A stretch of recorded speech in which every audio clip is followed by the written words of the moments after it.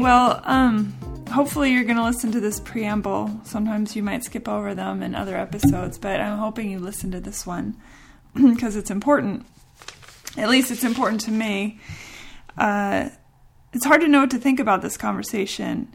I thought it was an important one to have, and after the fact, after I left the home of this person, I had a million more questions, and in the days that have followed our conversation, there's so many things I wish I had asked or I wish I had said, and I didn't, and so I don't know. I'm sure as you're listening, if you end up listening to the whole conversation, you too will have questions, and well, some questions maybe are just unanswerable. And sometimes I think I'm being elusive on purpose right now because I'm leading up to what this whole thing is about, but I wanted to get this out first. I just think that some conversations, when you go into them, there's no point in arguing. And in this case, and in this conversation, that was how I felt. I went into this conversation with this person, and I didn't want to have an argument. I didn't want to stand my ground and speak my case, because that wasn't what this was about. For me, this was about hearing what this person thinks and feels and why, because it's very hard for me to comprehend it. And I don't think I know anybody like this. And so this was my chance. And there's nervous laughter here and there. I mean, I went in, I'm not going to lie. I was like, oh my gosh, what this is going to be like. I've heard so many stories. I'm a little scared. I'm anxious, but also, I felt strengthened by the fact that I was there for a purpose, and my purpose was I wanted to hear what this person had to say, and I wanted other people to hear what this person had to say. So this is part one of two parts. Part one is with this person, this conversation, and the second one will be next Thursday, or the following episode, which will be episode 31. This will be episode 30. So episode 31 is with Brian Widener, and he is a former neo-Nazi, and he is no longer a neo-Nazi skinhead. He and I have actually had several conversations, and he's lovely, and I'm really looking forward for you to hear that episode, which is going to be the one that follows this episode next week. This episode, however, is with Richard Nichols. And Richard Nichols is in Columbia, Tennessee, and he is a Grand Dragon of the Ku Klux Klan. Even saying that out loud is so weird to me. It's like, what? I just spoke to somebody in the Ku Klux Klan, had an actual conversation, asked questions. Never in a million years would I have thought that would be my life experience, but here it is. The Ku Klux Klan was first founded in 1865, and Richard Nichols is he's one of the descendants of one of the original members of the Ku Klux Klan. Its present incarnation, as we know, has had its roots in hate crimes and violence and murder and really horrible, horrible things. And Richard, in this conversation, talks about how that's not where he's coming from. He wants a world of black separatism from whites, white separatism from Asians, Asian separatism. Basically, everybody's separate and in their own world, or their own, not world, but, their own place. Separate from everybody else, although he definitely hates Jewish people. So strange to have this conversation, given my background and who I am and what I believe. But again, I felt like it was really important to have it. And some of my friends were like, why are you giving this guy a voice? He stands for everything that you don't stand for. And and people like this shouldn't be heard. But see, I disagree. I think that by putting people, like Richard, sort of hiding them away and either pretending they don't exist or thinking that they're in the shadows and can't really do much harm because most of the world doesn't think this way, or most of, my friends don't think this way, or whatever. I think that that's dangerous. I think the fact of the matter is, especially now, and we're in a climate where it's okay, it seems, not okay by me, but it's okay in general to be vocal and be hateful and be bigoted and racist and sexist and like all the ists that you can think of. I don't think Richard Nichols is sexist. He didn't come across as sexist. And it's an interesting thing because I consider a person like this racist and a bigot. But it doesn't seem like he necessarily thinks of himself that way, which I found fascinating. Again, getting back to why I felt like it was important to have this conversation with Richard is because I make the argument that everybody, it's just the nature of our upbringings, no matter most liberal families we're brought up in, or the most conservative or whatever. If I'm walking down the street, let's just say down an alleyway or something, whatever, I'll just pick a scenario, and a black guy comes walking toward me. Am I the average, white girl? Am I going to hold my purse a little tighter? Am I going to smile and say, hello, nice to see you? I mean, how am I going to behave? How I behave is based on whether or not this sort of subtlety of bigotry and subtlety of racism has crept into my life. And by me, I mean the royal me, you, the royal you kind of thing. You following me? I hope you are. I don't know, maybe I'm rambling a little bit, but again, I have so many thoughts about this conversation. The Southern Poverty Law Center puts the KKK membership, what they think of how many people are members, is around 6,000. According to Richard, he says that there's at least twice as many, but of course they are considered the invisible army, invisible empire, and they plan to stay that way. I drove away from Richard's house. I went to his house, and I drove away from his house thinking, really, it could be anyone. I mean, honestly. And I'm not going to lie, he was, we had a good conversation. There were moments even when we laughed with each other, which, trust me, that was surreal. But he was very charismatic.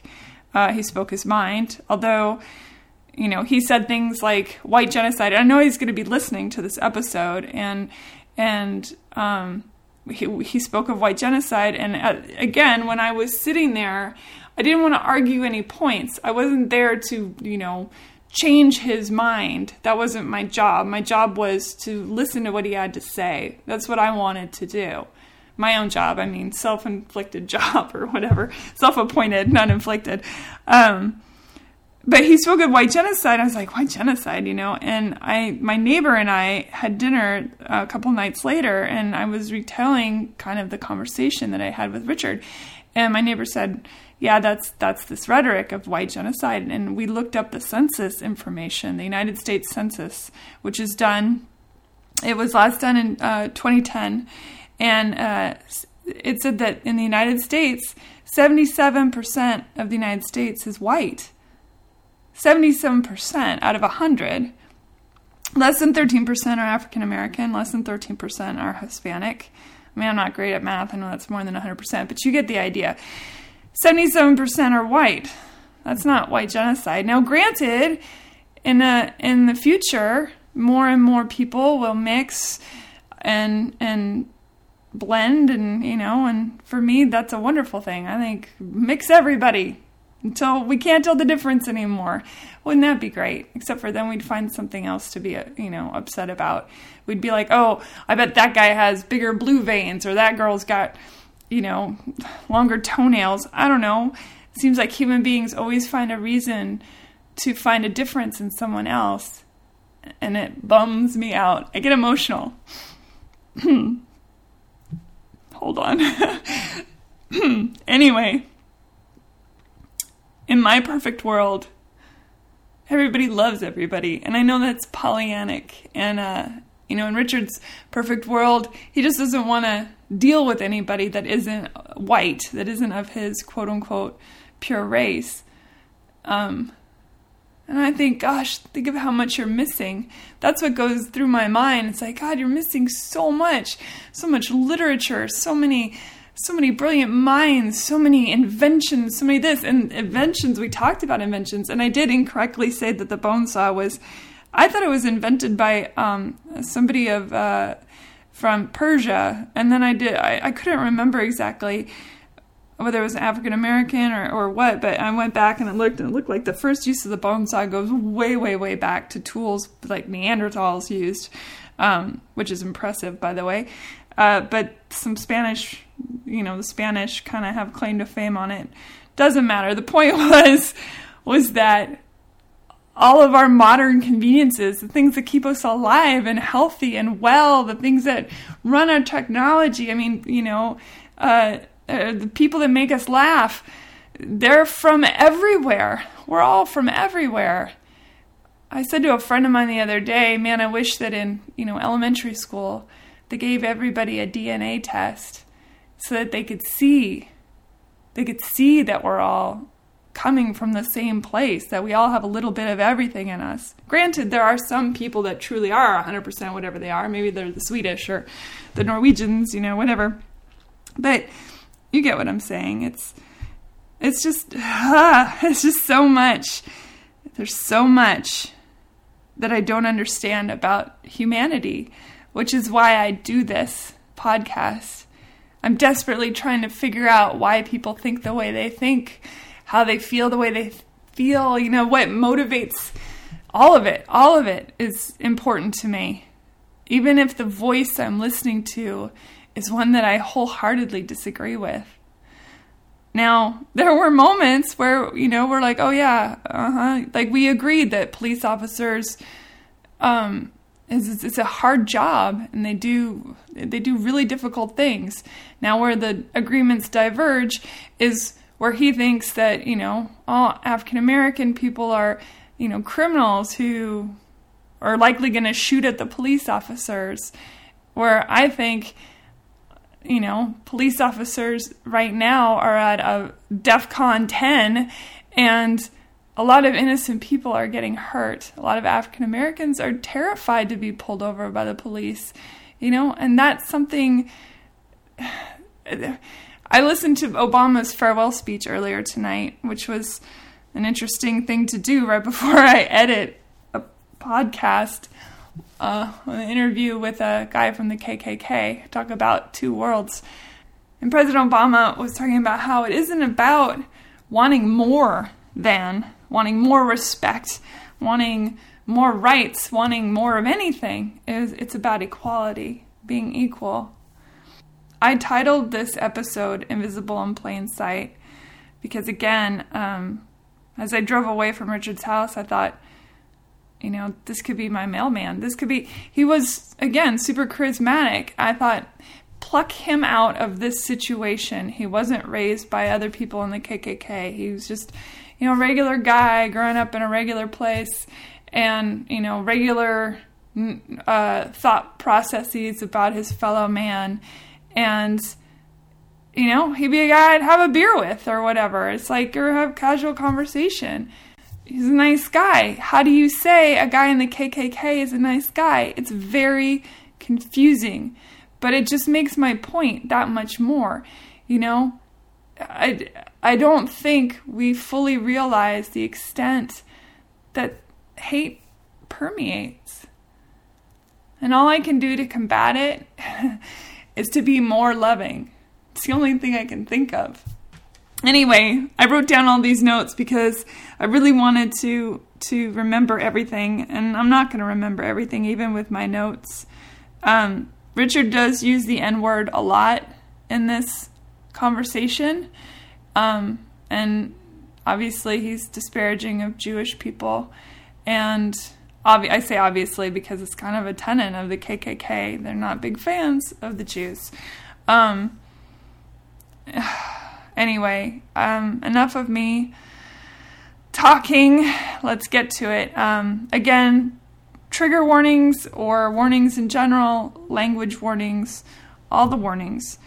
I hope you listen to this episode. And, yeah, that's all I got. All right, here we go. Episode 30. Richard Nichols, Grand Dragon of the Ku Klux Klan. Hi, Richard. How you doing? I'm well. Thank you for being on the show. That's no problem. Glad to be here. I appreciate it. So I found you through a series of random connections, and you were somebody I really wanted to talk to, especially in light of what's going on in politics and the world today.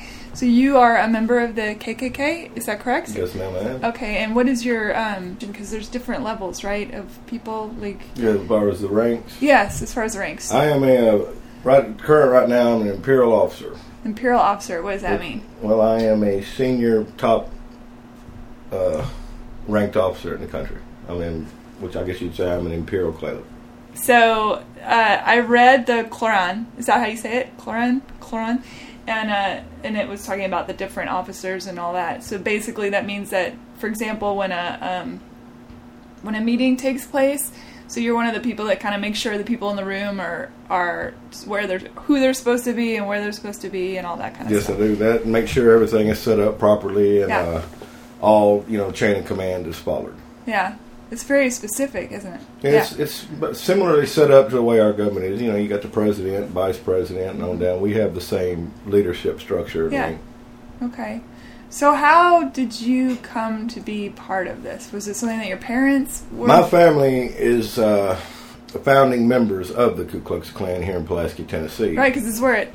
Yeah, right there, where it started. About 20 minutes from here, south of here, is where it Yeah. all started in 1865. And myself and my cousin are both surviving members of a founding of the 6 members of the 6 Confederate officers that founded the Klan. We are one of the, I guess, sole survivors of it. Yeah, so that makes you kind of like a blue blood, for example, like in a, you know what I mean, like a pure blood.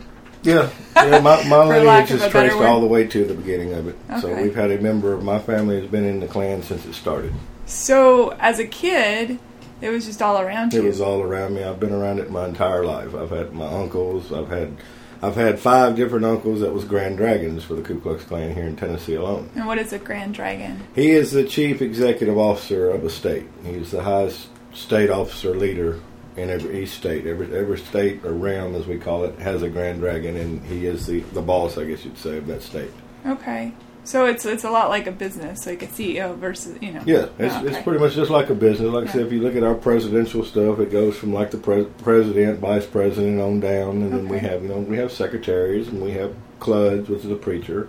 We have security, chiefs, and then you go down on the next level, state. A Grand Dragon would be equivalent to the governor. Okay, got it. Makes sense. So, all right, There's so much in the news right now about Richard Spencer, but he's considered somebody that's alt-right, and I was trying to do as much research as I possibly could before talking to you, and it seemed to me that in a way the Ku Klux Klan doesn't want to really be known as part of that situation. Is that true, or is that just people... Richard Spencer. He's the guy, the alt-right guy that's been all over the news lately. What is he doing? Apparently I haven't watched the Right Channel News. He's been having rallies basically saying, America should be a white separatist country. Oh, okay. I know what you're talking about. Yeah. The Ku Klux Klan is a Christian fraternal brotherhood, American foundation, so they kind of like, we are for America and our Constitution as was originally written. Not as before the 13th Amendment. Before they've changed everything. When it was written in 1776, that is the Constitution we believe in. Right. America. We want to see it survive, and we also want to see our culture survive, because we're being exterminated out by white genocide, and a lot of the media gives twists of things we say to their liking, to what they want to make us out to be a racist group that hates blacks. We're not so much, anti-black, we're pro-white. Like I say, we are separatists. We would like to be, left alone. Okay. So basically that means, let me know if I'm getting this wrong, the doctrine is more like take a part of America or all of America and make it all white? Is that... Well, that, would be a fantastic dream, I guess, come true, but I don't see that happening. But we would like to have I'm sure most in America would like to have a part of the country that is just our people there, where we're not forced, if we don't want to live in a black neighborhood, we shouldn't have to. That's like this neighborhood here. One time it was all whites, now it's probably 10 of them in this whole area right here. The rest is black. But, we coexist. I don't mess with them. I don't mix with them. I stay with my own kind. You don't have any black friends? There's not a black friend I know that I... Do you have children? My son is deceased. Oh, I'm sorry. Thank you. And he passed away about 2 or 3 years ago. So, no, I have no children, which, the way society is today, I kind of feel lucky that, I don't have any coming up into what they're going to face when I'm dead and gone. So how do you feel about, little kids who... I don't know a whole lot about the way somebody who's in the KKK would operate amongst their children. Can their children play with black kids? No, absolutely not. Chinese I would say, kids. Speaking for myself, I would say no. I would say most would want their children to be, associating or mixing with non-whites. What is the fear there, or the concern? It's like diversification. I mean, they take, like the prayer out of school and such as that, but yet they teach them Islam and teach them all this other stuff. That is forcing an doctrine on our children that they shouldn't have to know, like speaking Spanish in school. Why should our children have to be taught Spanish as a class on a pass or fail grade in their own country just because the Latinos have chose to come over here, some legal, most are illegal, and try to make it their country instead of ours, and we're forced to submit to their will? What if somebody wanted to take I took French, so what if I wanted to take French so that I could go travel and that would be your chosen decision. If you wanted to take French to go over and be able to understand it, that's one thing. Yeah. But I wish I had. Would you go over to France and expect them to kneel down to their way of life just to cater to your language and your culture? I think the French are known for not doing that. Okay, well... That is what, right here in America, that's what we're about. We don't want to be forced to be, like if you own a company and you don't want to hire this black guy, it might not be because... Are you talking about affirmative action? Yeah, stuff like that. Why should you be forced to have to give this person a job by the government, or you suffer sanctions or be labeled this or that because maybe you don't want to hire that guy? It might not be because, he don't know the job as well as this guy, then he might. But that should be a person's choice. If it's supposed to be home of the free and all that, we should be able to pick and choose who we want to hire at our company or who we choose to live by.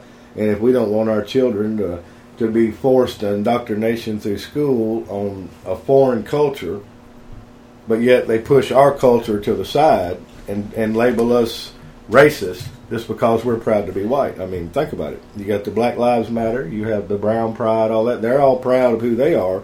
But if we say we're proud to be white, we're automatically labeled a racist, whether you're in a Klan organization or just Joe Blow on the street. I think speaking for myself, I think that the image of the Klan has been historically, there have been some situations where black people, African Americans, are, murdered. Yeah. And under the name of your the organization. If you look at the history, yes, there has been a lot of bombings and killings through the Klan's history. So does it make sense then that the fear of saying, I can understand some of the fears they have, but how can you judge somebody today on what happened years ago that a lot of us wasn't even born when that was going on, and not all of them was that way? I mean, that could have been a rogue guy like the ones in Alabama there that did that, Michael Donald. There was 2 guys that I don't killed know him. that story. What happened? Well, I think it was back in the early 80s, a couple members in Alabama took a black guy out because a black guy had killed a white police officer and the jury let that guy off. So 2 rogue Klan members went out and they picked a black guy at random and they killed him. There's 2 guys. but yet they use the word Ku Klux Klan, and it labels all of us as thinking, oh, if we see a black person, we're going to go kill them. I mean, as you see, I got them right next door. Yeah. They look pretty healthy and alive to me. Yeah. I mean, I'm not over there sitting in their front yard with them, but at the same time, they're existing, I'm existing. They do their thing. As long as they don't bother me, I ain't bothering them. Do you feel like most of the members of the Klan, not that you can speak for all the Klan, but do you feel like most of them have your vision on that? Or I would feel that most members, I would be okay with saying, I'd say most Klan members in America feel that if they choose they don't want to hang with non-white people, that is their, God-given American right to do that. I'm not going to say they all hate a black. They just, maybe they would just want to see their race survive. Do you hate black people? I don't hate anyone, really, far as, because like the word, nigger, everybody says, that is not a skin color, that is a lifestyle. If you beat your wife or starve your kids, you're a nigger, in my book. That word's been used so many times. No matter what color you are? I don't care what color you are. I've met more white niggers than I ever have black, to be honest with you. I mean, I see them all the time. And they're worse than some of the black. If you go out here and you work and you take care of your family, then I don't have a problem with you. But if you stand on this corner and you're selling dope, and some working class families having to pay taxes out of their paycheck just so your family can sit over and collect food stamps and get pre-housing, and you've got a new Cadillac in the driveway, but he's driving a beat-up Ford, you're a nigger to me. And I don't care if you're white, black, brown, yellow, it don't matter. So here's a question. If, in a worst-case scenario, let's say you need surgery, do you make sure that the blood you're getting is from a white person, or do you care at that point, or you just want to stay alive? Or I would rather it be from a white person. I mean, but I don't know if we always have that choice. I don't think we do have a choice at all. I don't think. But if I was like going into surgery today and they was going to have to give me blood, yes, I am the type that would make it a point to say, don't give me no non-white blood. Which how do I know they really do that? I'm knocked out under anesthesia, so they could give me anything. Sure. If they give me any, they might charge me double for it. I don't know, but. It's an interesting philosophical question, because if you don't know how it, what exactly, I mean? You don't know. Yeah, and you're no different tomorrow than you are today. It's sort of an interesting. Yeah, it is. That is interesting. That really gives me something to think about, because I'd hate to know I've got some black blood running through me that I didn't put in there. Even if it saved your life? I wouldn't care. I'd rather die. Really? I would. That's personally. such an intense. I know that's intense. And what's the word? Like an intense. I don't know what the I'm word. 100%, Doctrine, I guess. Yes, I'm 100% pro-white. I want to see I'm a white man, and I'm proud to be white, and I want to stay white. You have blue eyes, and it looks like you have dark hair. Have you ever had genetic testing or anything, or just to see if you're 100% No, I can't say I went and had a DNA test for my whole family lineage, but I do know that what family history we've traced back, which is all the way to the 1700s, there is not... On both sides? Mom and Dad? On both sides, Mom and Dad, and all the way through, there has not been a drop of black blood to that What about Asian or anything None else? of that. No. I consider myself and my family pure Aryan blood. So, this is with us, your girlfriend, your partner? This is my old lady, yes. Yeah, okay, or your wife, I guess. So, when you guys met... did you meet in a group where you knew that you had the same ideology, or was that something that came up later? It came up later, but she can pretty much tell you out of when we first met, the first 5 questions she was asked was a question I've asked anybody: you ever been with a nigger or a non-white? That is a standard question for me. So, given what you said a minute ago, that means any even white guy that treats his family poorly, or yeah. I mean, period. I mean, if a woman has been with a non-white person, you're not interested. Oh no, I don't want to. She has tainted herself. Oh yeah, we'll use that word. Yeah. Okay, I don't mean to speak for you, but well, I was that's kind fine. of guessing where you're going. Yeah, that way we got some PG words, because I have other words. You don't have to be PG. You can be absolute yourself if you want. I mean, to me, that when a white woman lays down with a non-white, she has defiled herself worse than anything. I mean, she just destroyed it. I mean, it's like when a white person has a non-white kid, that lineage of that family, if it was white up to that point, is destroyed. Mm-hmm. Everything after that child, from that child's offspring on, it is never what it was before. So your family came here in the 1700s, you said? 1600s and something. She's got it wrote down. To Europe, but to America, you were one of the founding your family is part of the founding fathers and the Mayflower situation, or? I don't know if we was on the Mayflower or Christopher Columbus. We probably was on one of them ships. So, Well, I mean, the reason I ask is because technically America doesn't belong to anybody. We're all foreigners over here. If you go back that far, we came over here. The Native Americans was actually here first, I guess you'd say. And, yeah. But so are they even more American than the people who came? Native Americans then? Well, anybody that was here before the white man found it, I guess you'd say they would be your 100%, Native American, people that was here. But you don't consider yourself an American in that respect. You consider yourself a Eurasian or I ain't no Eurasian. No, sorry, European, not Eurasian. European. I'd shoot myself if I was Eurasian. Sorry, you know what I meant. Descendant, a European descendant. Yeah, that's what I would say I would be. What is do you know what your genetic? I know you didn't do DNA, but I am German are you and German? Irish. German Irish. Okay, all right. Which, as you know, Irish was the first people that was enslaved before the blacks. The Irish people were slaves. Yeah, slavery's been happening everywhere, since the dawn of time. Yeah, and we are to this day still labeled as that, as by most of you blacks. There's a lot that don't see it that way, but a lot of them do. They look at it like, okay, you're white, so you're a racist because your ancestor had mine as a slave. I've never owned no slave, so I don't feel I should be labeled or put out on the side for that when I've never owned one. I mean, don't get me wrong, I think it might be great, but do you find that anyone that is non-white is inferior to a white person? Or is it just you just want the white people over here and the black people over here? Yes, I would rather have my people here, and then they can go wherever they want to do what they want. So it's not about inferiority or anything like that. Well, I mean, it for speaks for I itself. should say. Well, if you look at it like it is, I mean, you just look at the difference between the white race and the other races. I mean, you look at the levels. They want to holler all the blacks are poor, so they're on a lower education level. That is BS. They're on a lower educational level because they're probably too busy worrying about rap music and. Are you talking about standardized education? Well, all of it. If you stop and look at the big picture, you look at you take a white person and a black person, and you put them in the same job.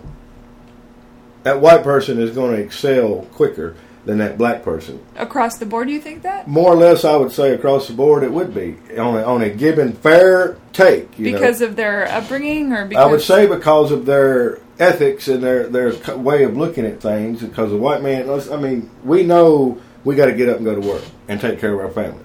Most white people do not want to look as the government as our meal ticket through life. I mean, when they try to say, oh, look, the blacks are on the poverty level and food stamps. That is not the white person's fault. That is that black person and his upbringing and their way that they've been taught to live that way. But you said a little while ago that more white people that are on the government dole. Oh, I know a lot of them. When I said the white people, I said I know more white niggers than I know black niggers because you got these whites that are, I guess they want to imitate it.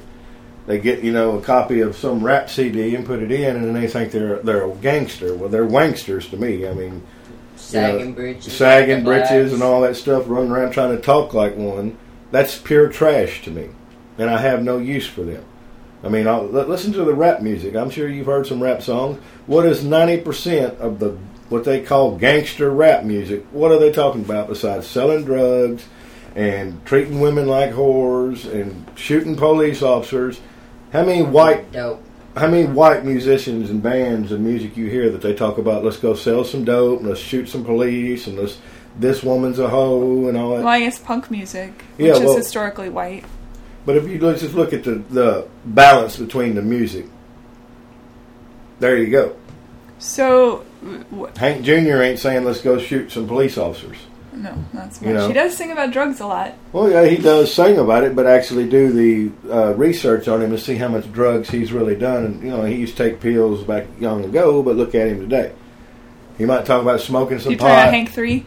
No, I'm talking about Hank Williams Jr. Is that the third? That's the second. Hank the third is he dead? No. Senior's dead. Senior's dead. Hank Williams Sr.'s dead. Hank Jr. is Hank the third's daddy. Got it. Bocephus, right. He did some drugs. Well, yeah. I mean, who hasn't? I mean, I've smoked my share of pot in my day, but I'm not out here robbing somebody. I understand. And I'm not knocking some old lady in the head for her disability check. to think I'm cool, and I'm not out on the corner selling dope. Where is the Klan's vision on religions in general? Is it just Christian, that's it, and get rid of all the Jewish people, get rid of all the Muslim everybody people? knows the Jews are the enemies of the world. They're not just the enemies of the white people. If you do your history on everybody, you mean in the Klan? No, the Klan is a Christian organization. I mean, we are founded on Christianity. Jesus was Jewish. Well, they say that. I mean, I've heard other thoughts on that. Well, even if you looked at it and said Jesus is Jewish, look who offered him up for the sacrifice. They had a choice: a murderer or Jesus. The Jews themselves sacrificed Jesus. They took a murderer over Jesus Christ, and that's why he said, do not judge them, Father, for thou not know what they do. But what about his other tenets about loving everyone and brothers and sisters? Well, we probably all are brothers and sisters in there. But if you start getting into religion, then you open a can of worms. It's got so many different scenarios it could go. I mean, look at it as who actually wrote the Bible. The Bible is a bunch of compounded books put together into one. Jesus didn't sit down and write the Bible. God did not sit down and write the Bible. The Bible was written by man. So you have to also have that look at it of thinking, okay, who's to say them people didn't sit down and write this book to suit their own times and themselves? Well, I'm sure that they did. That is one of my beliefs. I mean, a lot might disagree with that, but that is my personal belief. I mean, Jesus didn't write that book. Why do you think God made all the races? How do we know he made all the races like that originally? I mean, you hear about Adam and Eve. You don't hear about Adam and Steve and Leroy and all that. You hear about Adam and Eve, and then Eve tempted Adam, and boom, got kicked out of, the Garden of Eden. And from there, as you read your stories, you see there's been like a downhill thing ever since. Where does the Klan put women? We are because it's a fraternal organization. Right? Yeah, it's a fraternal, patriotic brotherhood organization, based on Christian values and beliefs. Women are very held high esteem in the Klan. I mean, that is one of our violations. Disrespecting the virtues of a womanhood can get you booted out of the Klan, or, anything can happen over that. I mean, you do not disrespect a woman. A woman is a creature of God, too, that should be, cherished and protected at all costs, because she is the one that has to carry our children and, deliver for the future. So the Klan holds, values for the woman very high. But a woman also has to hold herself up very high, too. Mm-hmm. Is there like a Klan dating site and stuff? I mean, there's one for everything Facebook, else. Facebook, yeah. I've not seen no Klan dating site. Maybe that gives me an idea. I might have to pass that along to somebody.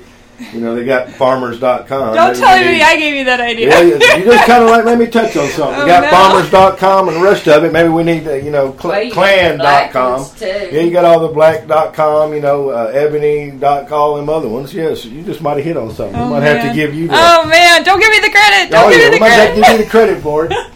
Might go get that copyrighted because we might have a Klan dating site. You can just have it. I don't need the credit. What is the Invisible Empire? Is that the same thing as the Klan, or is that like something within the Klan? Or that is the Klan. The Invisible Empire. Okay. Think about it. When I was reading it, it made it seem like it were two separate things. No, the Invisible Empire is the Klan. I mean, if you just look at it. But you're not that invisible. I mean, I'm not. It took 4 people to find you. More. Yeah, I'm not invisible. I mean, because if you take a stand for your beliefs, and you're not afraid to stand out here. See, I don't even cover my face. You look around on me, you won't see nobody else stuff covering my face because I don't care who knows I am. I've been out so long, it don't matter. So I 100% believe in what I say, and I have no problem with anybody knowing who I am. How do you feel about other Klansmen who do have a problem with it? Do you think no, I don't hold it against them, because you have people that if they showed their face, they could lose their job. They're in a threat of losing their job. And plus, invisible. There you go once again. You don't know who that is. He could be the guy that served you your breakfast this morning.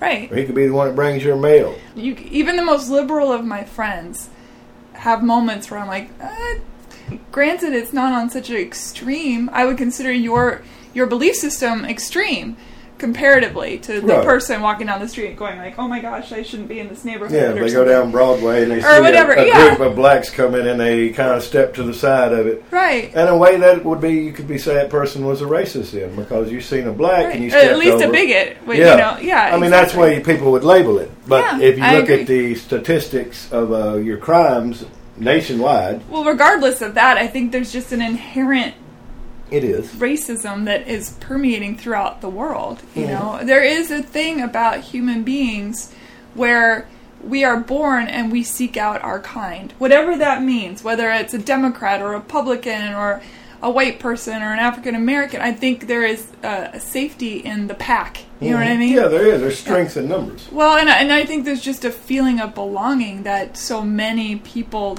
maybe don't have at the root of who they are, which is why things like religion and spirituality and, you know, groups of people who stick together, you know, exist. Yeah. Otherwise, we'd all be one big mishmash. But that's just not how the human ego works. No. Yeah. Thank God. Well, I mean, such it is either way. Okay, so I wrote down a couple questions because I knew that we would have a really, interesting serpentine conversation, and I didn't want to forget stuff. So, is there a difference between white supremacy and white separateness? And I think you kind of answered that when I said, do you feel like other races are inferior? And you sort of said in socioeconomically, but is white supremacy different to you than white separateness? Because you're looking for a utopia which is white separate, correct? Yeah, I would like to see even if it was just one state to where all, you know, the white people that feel the same way, that they want to see their race survive, could be without threat of being a finger pointed saying, oh, that's a racist state because they just whites want to be there and they don't want nobody else. Which state would you pick in the U.S.? That's a hard I know question. which one I would guess for you. It would be Idaho, because there's already so many. No offense to Idaho. I don't think I'd want to be in Idaho because of all the Mormons out there. I don't think I'd want no part of that. Somewhere in the Northwest. I thought Utah. Utah. That's it. Excuse me. See, I get them confused. Sorry. One of them would be all right, but I wouldn't want to be in Utah. But yeah, Northwest somewhere. I wouldn't want to be in Florida. It's too many hurricanes. He'd probably be out in the Northwest somewhere. Is there discussion amongst the Klan of trying to figure out how to make a state all your very own? That's what a lot of Klan people and other white organizations have said many times, that they would like to have a state just for the white people. But I mean, how would you ever make that happen? Yeah. You know, how can you take a state and do that when you already got people there? Are you going to eradicate them out like you would the plague? I mean, you can't. I mean, it's just not going to happen that way. You know. Well, in some place like Dubai, they build islands. That would be cool. You could build yourself an island in the middle of the Atlantic or something. Yeah, that would be cool. Okay, so we talked about as far as supremacists and separatists. Yeah. Thank you. See, you got me back on the track again. Yeah, a separatist, I mean, that's a term they use in the media a lot, and I guess people's picked up on that word. That's just somebody that would want to be with their own kind. Yeah. A supremacist, I guess you would say, according to, the government's idea of it, would be a white person that thinks he's superior to everybody else, which I guess in a way we are. Look what the whites have done for the world, what we've accomplished and created and made, and if it wasn't for the white people, where would the world be today? But what about the African Americans who've invented things, or the Muslims? What have they invented besides like the crime bone rates saw and glass and radiology and all sorts of things? I mean, they invented the bone saw. Mm-hmm. So there was an educated African American. But I mean, I'm sure everybody has got a purpose and a contribution they've made to the world. But you do the facts and figures on it. Where did them black people learn that? I have not read that they invented a bone saw. There's all sorts of websites that you can. But is it true knowledge there though? Because there's so much fake stuff out there. No, I think it's true for sure. Yeah, I think so. A lot of that stuff is very well documented. Inventions like, glass was invented in like the 400s or something like that. I thought glass was invented by lightning. In the Middle East. We know when lightning hits the sand, it also turns to glass. That's true. Yeah, that's true. That's how I believe it might have came about. Somebody seen that and then went from there with extreme heat, which it might have been an African American. Sand is from, I think it's from Iran, maybe Persia. I think it's Persian. Yeah. I'm pretty sure. I'd have to look it up. It's been a while since I read all that stuff, but I like to read all these things, so I feel that's interesting stuff there like that. I have not read that, but I'll have to check it and read that. Well, going back to the thing about blood, so that's one thing, having another race's blood put in you, but what if you're having, let's say you have a brain trauma, and the most elite brain surgeon in the world is an African American or a Chinese or a Japanese guy. Would you be like, nope, let me die? Or would you let this person operate on if you? I was having a brain tumor, I probably wouldn't know what was going on. I would hope whoever was in charge of my living will would say, no, let him go on. Really? You would prefer to die? Yes, I would just rather not. Because, not saying he don't know what he's doing, I would just rather be took care of by my own kind. Okay. You know, that might sound a little far-fetched or crazed, but... Far-fetched. Going to the doctor always asks. The what? I've asked at every doctor I've ever been to when I go on the phone. If I made an appointment right now, I would ask... Are you white? Are you white? What nationality are you? Oh, interesting. I mean, that's just how I am. I'm not saying everybody they don't else have to be is. American, though. In your viewpoint, it's okay if they're European white, correct? As long as they're a white. Got it. I don't want no Sam Cooke working on me. You know, but he could sing Nat to you. King Cole. I don't want to hear. I don't listen. So to you don't music. listen to any music by any? Oh, interesting. The only music I can say I've listened to that had, I guess, would be a black influence would be Elvis Presley and Jerry Lee Lewis. So you definitely influenced by black. Yeah. Yeah, and I know this, but Yeah. I listen. Yes, I give them credit. They was they're superstars of our. You know. What about the fact that they were not? That they had friends that were African American and such. Like They had to live with it, not me. So you're okay with people that don't have your same viewpoint. You I just can't you want to be white. I can't expect every person to say, "Oh, yeah, he's got the answer for everything. I got to be just like him." No, I don't hold that against them. What a person chooses to do is that's their God-given right. I can't control that, and I wouldn't want to. So it don't mean I have to associate with them. Assuming you think that Jesus is white. Well, he better be. That's what Even though he's from the Middle East and Jerusalem. Well, I mean, that's what they say. I mean, like I said, there you go. There's one of them can of worms that you could open and go all day long on. I don't philosophize on the Christianity part. Yes, I believe in God. I believe he, creator of all. And yes, I believe he's white. Creator of all, but not. Well, I mean, he did make the monkeys too. Okay, and they evolved. I don't believe that white man evolved from monkeys. I don't. I mean, I really don't. There's the end of it where you can be labeled as a racist. Well, technically, science says that we evolved from proto-humans. That monkeys are their own subset of animal or mammal, and then we are another. But if you stop and look at that, how did we go from if we was that? Here we are today. Look how we've evolved. Compared to the way other. You mean things being are. upright versus... Yeah, we're upright. We're not bent over. Look at our intelligence levels that they have. Look what we've accomplished. Where did all this come from? Good question. Where did we get all this technology and this knowledge? So you don't believe in evolution, or you do? Well, we had to evolve from somewhere. Okay. I don't think that they just went boom and there's white man standing there, which would be a utopia dream, I guess. But we evolved from something. But I don't believe there's no damn monkeys. At least I hope I didn't come from no monkey. Well, I don't believe that we evolved from monkeys. I believe that we evolved from if you look at Darwin's theory, that's what he basically said. Well, proto-humans. I mean... Well, I don't even know what a proto-human is. The first human, right. like the Neanderthals and Cro-Magnon, things like that. I just believe, however we got here, whether it be, they said let there be light, which that is, the belief that we all have been shown, Of course, if you look at Allah and all them, what is Allah? Have you done your research on him? I've read the Quran. Yeah, the Allah. Yeah, the Muslim. His wives. I mean, do you realize the ages of his wives? I'm sure at the time they went pretty young. Very young. Yeah. So basically, anybody that in my mind, you are worshiping a child molester. Interesting. Is how I look at it, and I'm sure there's many others that look at that. When you have a kid like that, you're a child molester. I don't care what era you was. That's child molester. In America, it was not uncommon for a white man, in say around the turn of the century, to have much younger brides as well. Yeah, I mean, I think that's an unfortunate history of humanity. And that is child molesting in my eyes too. Yeah, like that, any of that, like the Mormons.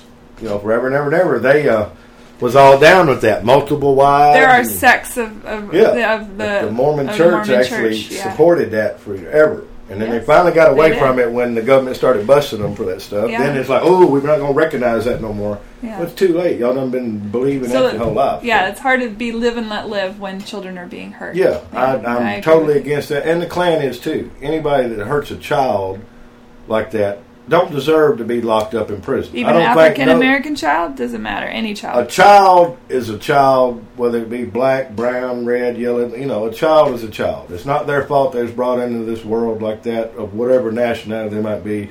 If you hurt a child, you don't deserve to be arrested and put in the penitentiary. I mean, let's come on now. Let's be for real. Don't put a child molester in the penitentiary. Don't charge him as a child molester.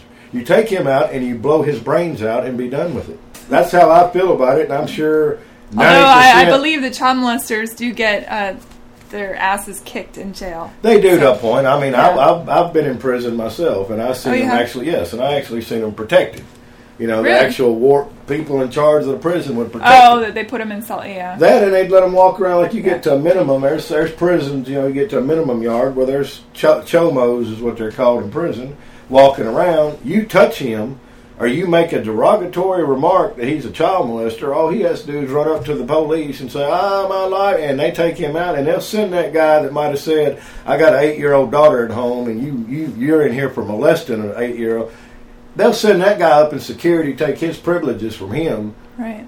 When they shouldn't have never had to see that guy to start with. That dude should have been lynched or hung. Anybody going to be hung, child molesters and terrorists, should be hung by their damn, you know, even though they label us terrorists, we're not terrorists. Right, they label the KKK terrorists? Yeah, we are the original boys in the hood, I guess you'd say. You know, we're America's, I guess you'd say America's homegrown terrorists, but we're not terrorists. We are American patriots that are tired of seeing our country given away to the foreign lands. Look who our troops are right now. Why is our troops all over the world? Well, our troops are in Afghanistan. If you ask me, if you're asking my personal opinion, this is my personal opinion.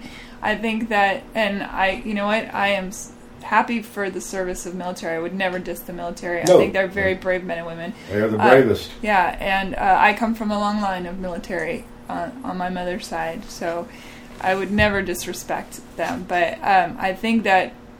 And when we were in Iraq, it was for oil. When we were in Afghanistan, it's for the things that run these computers, because they have that earth that has the little crystalline in it that they mine, and that's what powers all of our electronics.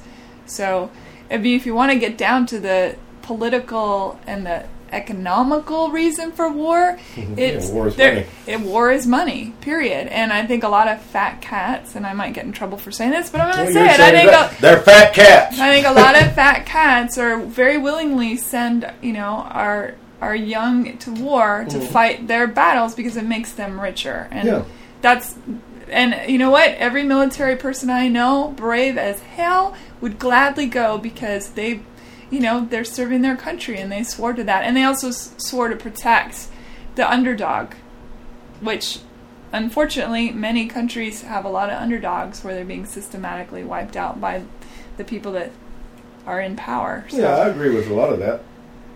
But also, on the same hand, why should our troops be sent, like you said, to Afghanistan for whatever reason? To power our iPhones, really. Why not just go over there and kick every one of them's ass in about 2 weeks and be done with it? We have the power and I think it's a lot more complicated. I don't know that we have the power necessarily.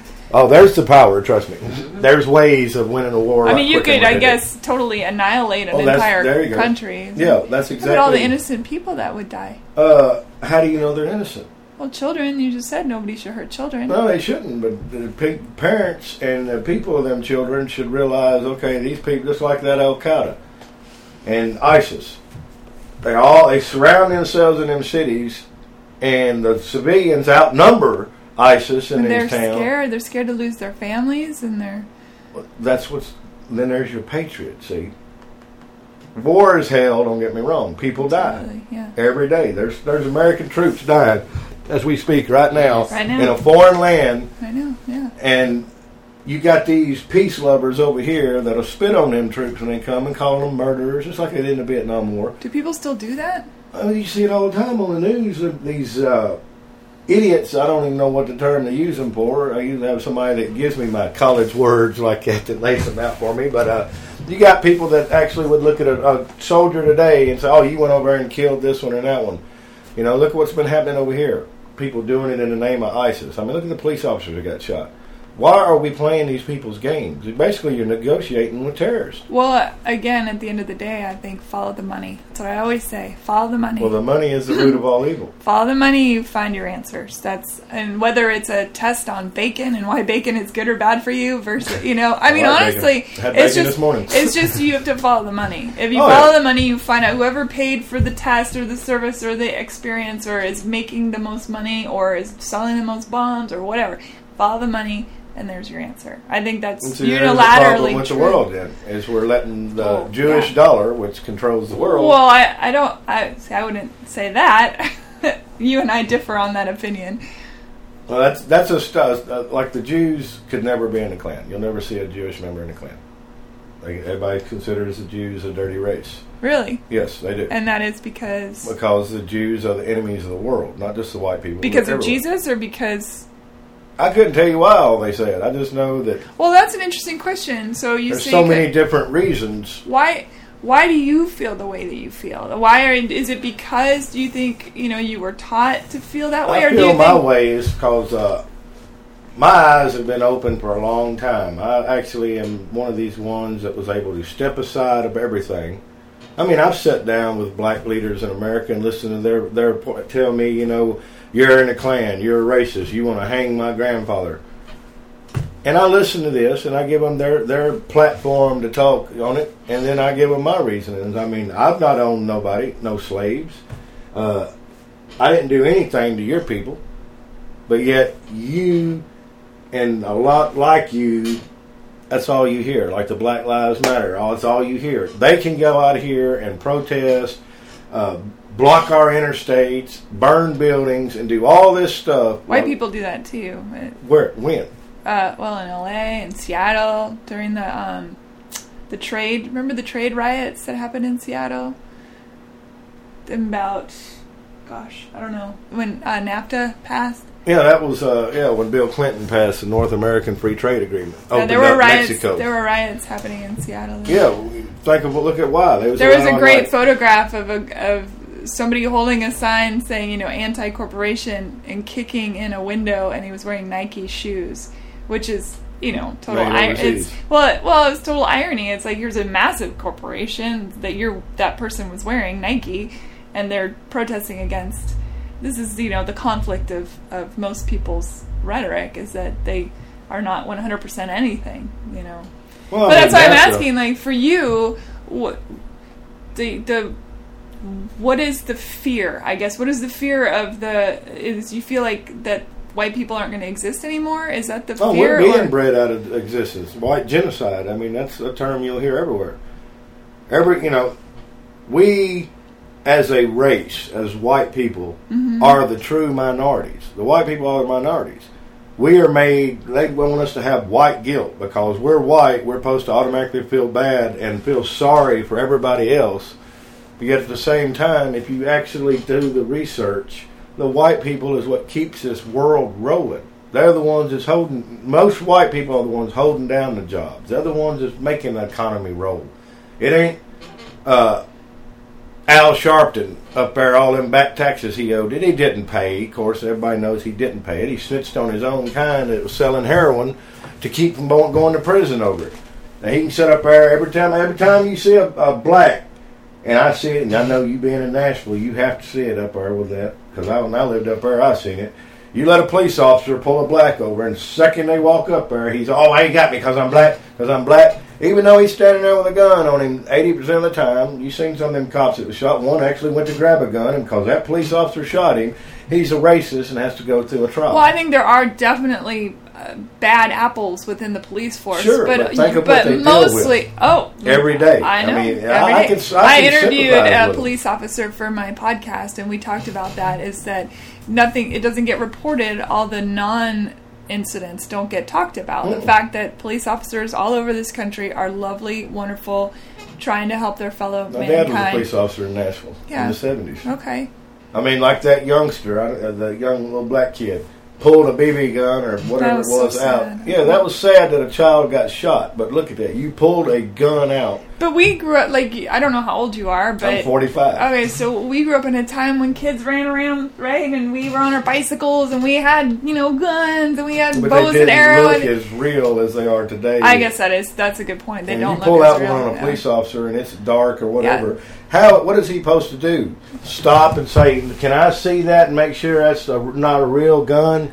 When it could be a real gun and be killed. Which is the one with the guy running away and got shot in the back. I've seen that on like an interstate. And he wasn't wearing... Yeah, he was like running, and he was in t-shirts and shorts, and he was running away. And there's been so many. They all try to run away. Well, they all try to run. I'd try and run away too. I wouldn't. I have never fought or disrespected a police officer in my life. I understand, but I'm saying if somebody was shooting at me, well, that's a different thing. You're shooting at you, you're running. But at the same time, I don't feel sorry for that person unless I know the entire story. I always like to know both sides. And what I've seen in the last year, I think, seen just a couple occasions to where maybe the police officer overreacted too quick. But then you don't know the situation they're dealing with every day. When you're dealing with gangsters out there, every stop you make, there's one with a gun or some kind of violent thing. Sure, you're going to be a little bit on edge, and some of them probably, it gets to them, and they might overreact and act before they think it through. I could see that, where, you're pulling this. You never know when he walks up to that window, that person's going to blow him away. When I spoke with the police officer, Karen Lynch is her name, and we talked about how there isn't a whole lot of resources. There's just no money to be able to help officers with post-traumatic stress disorder or even negotiations or dealing with super stressful situations, which to this, now, things are really, really stressful. Yeah, because them cops do not know anybody they pull over or any call they go. They don't know what they're walking up in. So I feel so. I don't see how they do it anyways. Yeah, it's true. I wouldn't want that job. I wouldn't want to be president. There are a lot of jobs I would not want. They would not want me to have a badge and gun on me. So what do you think of the new administration that's coming in January? I like Trump, not because, anything that's been in the media. I just like him because I have seen and followed him, for years. Since I can remember, I've seen him, he was bankrupt at one time, but he's got his own self out of it each time and rebuilt and come back bigger. So he's somebody that has learned by mistakes way before he's ever even got to the point he's at now. And he's a very smart businessman. And I believe when he gets in there and people will give him a chance, whether they like him or not, and not look at him as thinking, oh, he's a racist. How can he be a racist when he's married to a foreigner? Oh, if you white people vote for me, I'm going to change the civil rights. No, that ain't none of that. He ain't even came close to that. He disavowed anything had to do with it. He actually did not want any connection whatsoever, like when David Duke made his comment. I'm sure if Donald Trump and David Duke would have been in the same room, Donald Trump would have probably had David Duke escorted out because he's just not down with that. Donald Trump is an American. And he is, I believe, the only candidate that ran that's got enough sense to maybe turn America around and make us strong again. Because one, he ain't going to be picked on or bullied around by none of these people in the world. I guarantee you that. They do not want to flick his trigger because he's sitting on something that will definitely... Well, certainly Twitter about it. Yeah, I do know that. I follow him on Twitter myself, so yes. But if you just look at his his business savvy he has, so anything he gets America in where it's going to involve money, the first thing he's going to look at is, if we invest this much, what is going to be our end result of what we take out of it? So he's going to be looking at America's best interest on any economical deal he's involved in. And then they holler. I had people down here tell me back months ago, why Donald Trump's going to take my food stamps from me. He's going to take this right here from me. He's never said that. He said he would go through the system and kick the ones that didn't need to be on it off. And I'm 100% with him. I don't draw food stamps. I don't want them. Don't get me wrong. I'd like to have me a card I can go in there and just throw across there. But why should I have a card that a taxpayer is paying for and then he gets injured or can't work or she can't work and have to battle the system to get it? But you got people up there, go to the food stamp office today and see how many's in there. There'll be a little bit of everybody in there, but look how easy some get it compared, like the Mexicans. They come over here and don't even speak the language, but they get all... Most of the Mexicans I know are super hard workers, and they're sending money home to their families. To their families to get them over here. Well, You and I differ on that opinion, whether or not. I don't think they need to be. Now, don't get me wrong. If they come over here in the legal way, the proper channels, and they come over here and they got them a job and they work and they pay their taxes just like every other American has to, I have no problem with a Mexican being over here holding a job. Because if he's doing the right thing, then he's doing what every other person is required to do. But these ones that sneak across the border and they bring all their drugs when they come, and they come over here and they jump into construction and take over a brick job that, you used to have black brick masons. I can remember when that's all you seen laying brick and block was blacks. You don't see that hardly no more because the Mexicans have took that completely away from them by underbidding. That is what I'm so against on that.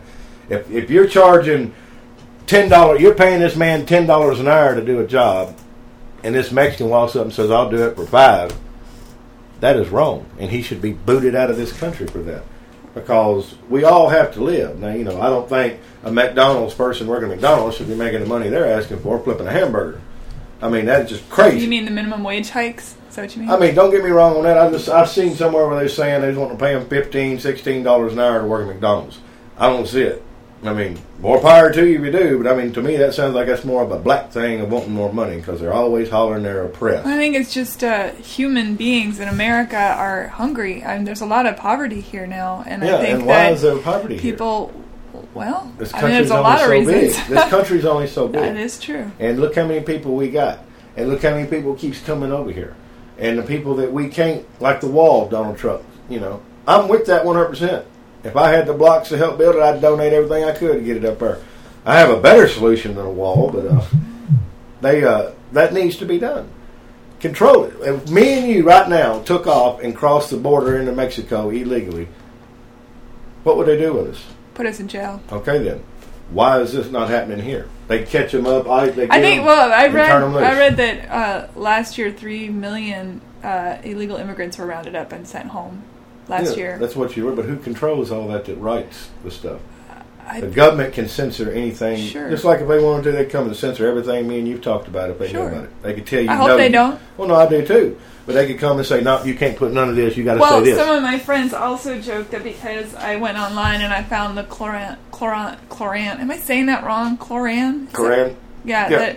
That I read that, and then I went to the KKK website and read some of the articles on there and all that. They're like, "Oh, now you're going to be on a watch list." I'm like, I mean, it's my right to read whatever I want. Yeah, it's your God. So yeah, there are, but of course there are certain things that flag us. I was reading I was reading the autobiography of Malcolm X in the airport, and I was on the phone with my father, and I joked with him because I was just reading it openly as I was walking to my plane or walking to the gate. I mean, I hadn't even gotten through security yet. And I said, wouldn't it be funny if... And I've never been pulled out and searched, ever. None of my stuff... And I've never had any of that stuff happen to me. And I was walking, I'm talking on the phone with my dad, and I say, wouldn't it be weird or kind of funny if because I'm reading this book, and of course every airport's got cameras everywhere. They see what you do at all times, or, see what your mouth is doing, like what you're saying and all that stuff. Yeah. And in some airports, of course, they're reading your heat signature as well. In the bigger airports. Anyway, so I'm reading this. I was like, wouldn't it be so interesting? And I got pulled out. I got all my stuff searched, everything. And I thought, well, isn't that interesting? And the only thing I could think of that I did any differently than any other time was reading that book. So it does make you wonder. Like, everyone's listening at all times. They are. Big Brother is always listening. Yeah, I think so too. If they can take and zoom in on you, I mean, you've been on Google Earth before, haven't you? Yeah, a couple times. Sure. And you type in somebody's address. That is in their so front weird yard. To me. I think that is the weirdest thing that you can do that. Yeah, and that's so just creepy. What we have access to. I know. Think of the ones when they go and they're seeing live as it happens right there. Now, if they can zoom in and read the date on a dime with that.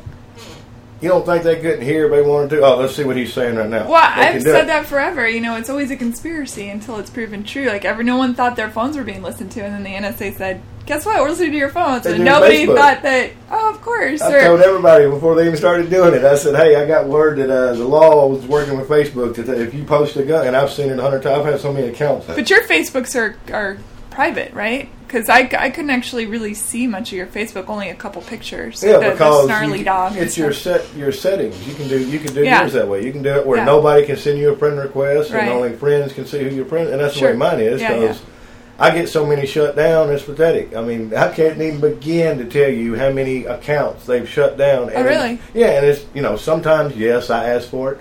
How'd you lose your finger, may I ask? I was in a car wreck when I was 18. Oh. And it messed my hand up pretty bad, so they had to, you're talking about Spencer, and there's David Duke talking about him right now.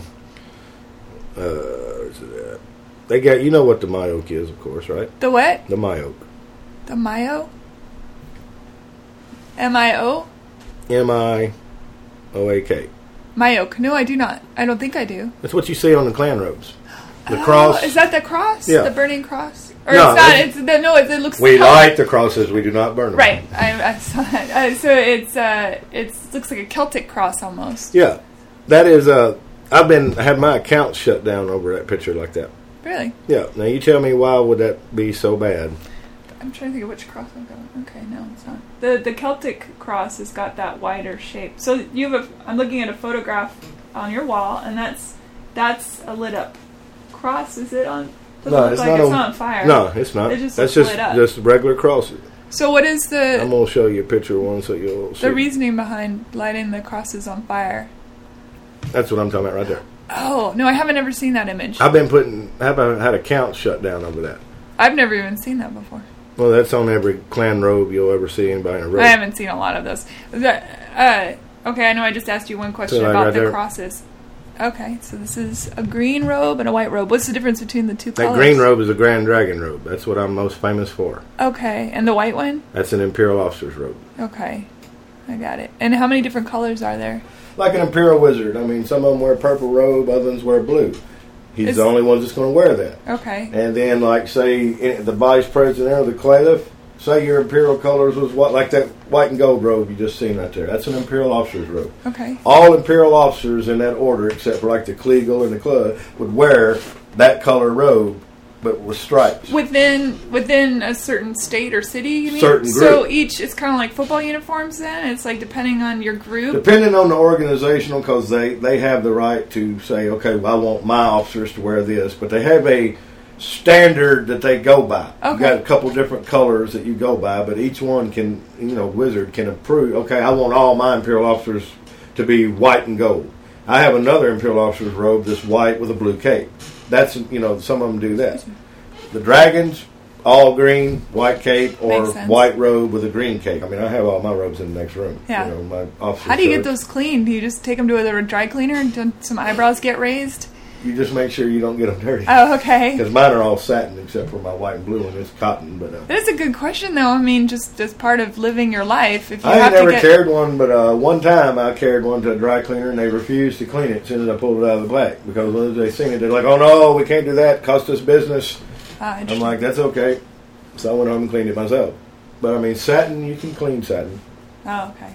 Some woolite or something. You just got to be careful. You just don't, the main thing with a robe is getting like a burn on it if you're at a cross lighting. Like you asked your question, why do we light the cross? Yeah. Most people immediately when they see the fiery cross says, oh, that's what they use for intimidation.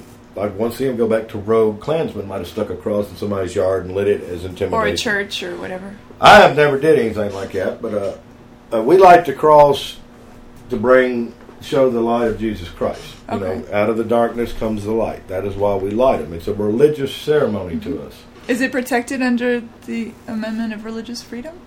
That I don't know. I mean, that's something I would have to find out myself. I'm not sure if anything we do is protected, to be honest with you, because anything we do is considered racist or acts of terrorism. We light crosses as a religious... To me, when I go to a cross lighting... It must be protected, because otherwise you wouldn't be able to do it. Well, if you're on private land, and I guess they can't do nothing about it. Yeah. But if I went out in this front yard and lit one up, the law would be all out here. They couldn't arrest me for it, but they could damn sure stand there and cause me a problem, wanting to know why.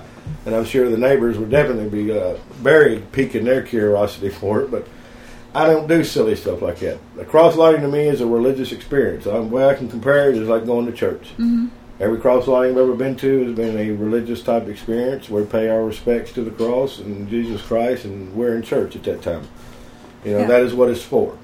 I wear my robe for that purpose and ceremonies only. I don't put my robe on and stand out here on the corner and holler, white power, white power, white power. I will not do that. If I'm going to go holler white power, I'll be in my BDUs. You know, something that if something happens, I'm prepared. It's kind of hard to get down with a robe on.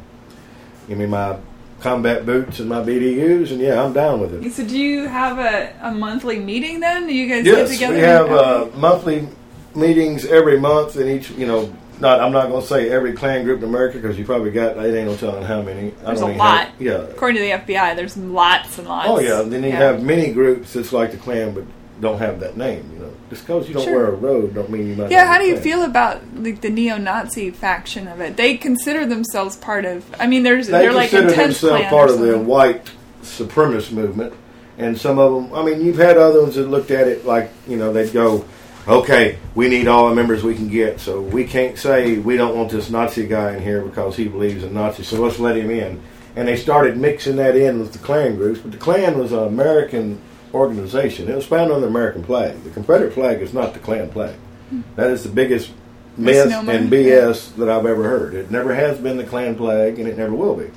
Yes, you have seen the Confederate flag at Klan. Well, the Klan was made in the South.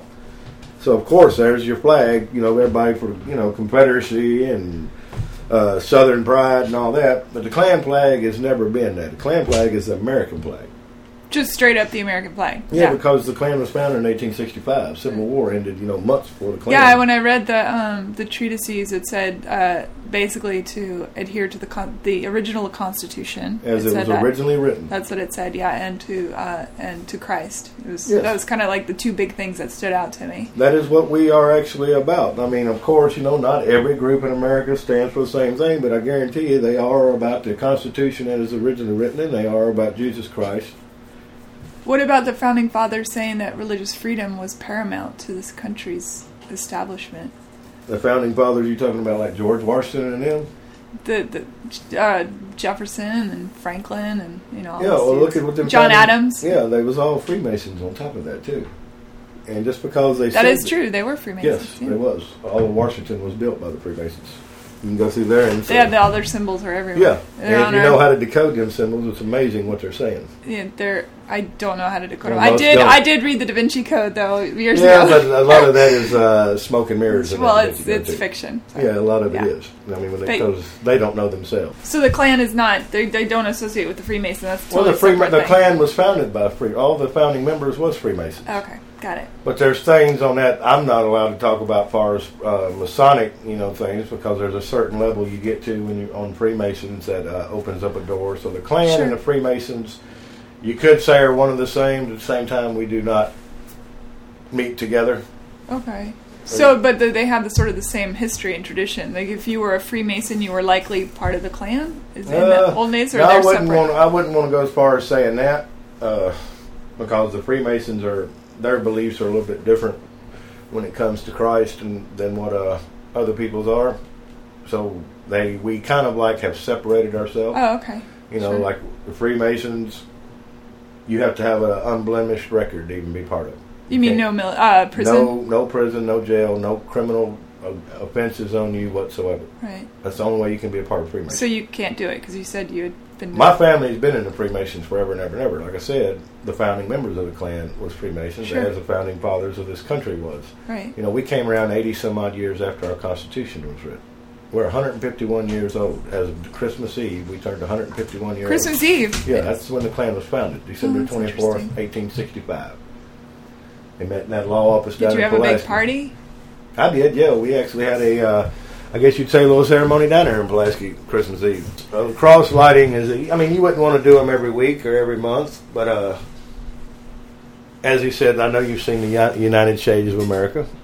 The what? That show, United Shades of America. I haven't seen it. You ain't seen that? It was on CNN. It had W. Kamar Bell interview the Klan up in Kentucky. I haven't seen it. You ought to check that out. It's all over YouTube. It's pretty interesting because I'll let Mr. Shealy, he can answer that question on that because he summed it up better than anybody ever heard. That's when he's talking about a clear night with the stars twinkling, that he'd want it to be a Christmas card. I thought that was so awesome. I'll have to watch that. Yeah, it's all over YouTube. Then you were going to be on that A&E show, and now they're not doing it, or you were on it? Yeah, and I was in it. I've been in it ever since it started. I'm one of the ones that came to before they did anybody else. Yeah. Some of the ones that was in it, I'm the one that recommended them. Ah. So, okay. Because there's only a certain few of us out here that's really known. I mean, you got a lot of them that's Imperial Wizards out here, and this and that, and all this right here. I imagine there's a lot, considering Polanski was the birthplace, right? So there's got to be a ton. Yeah, you would think there'd be one on every corner down here, but finding a Klansman down in this area is pretty hard. I'm probably the easiest one to find down here, because Yeah. I'm the most outspoken and most well-known. Right. Does that is that ever worrisome for you? No, it don't bother me at all. No. Because I'm, not to brag on myself, I'm just not one that fears violence or death. I have no problem with either one. You know, I am willing to die for what I believe in, and I'm willing, you know, to do whatever it takes to get the message out. You know, as a past Klansman of yesteryear that's gone once said, I'm not against using any methods necessary to get the message out. Does that mean that you would... I guess I don't know what that means. I don't want to put words in your mouth. Any means necessary. So does that mean that you would kill someone in order to... If they tried to do harm to me, my family, or well, my fellow that's brothers... self-defense. That's not really... Well, I mean, I'm a nonviolent person until provoked.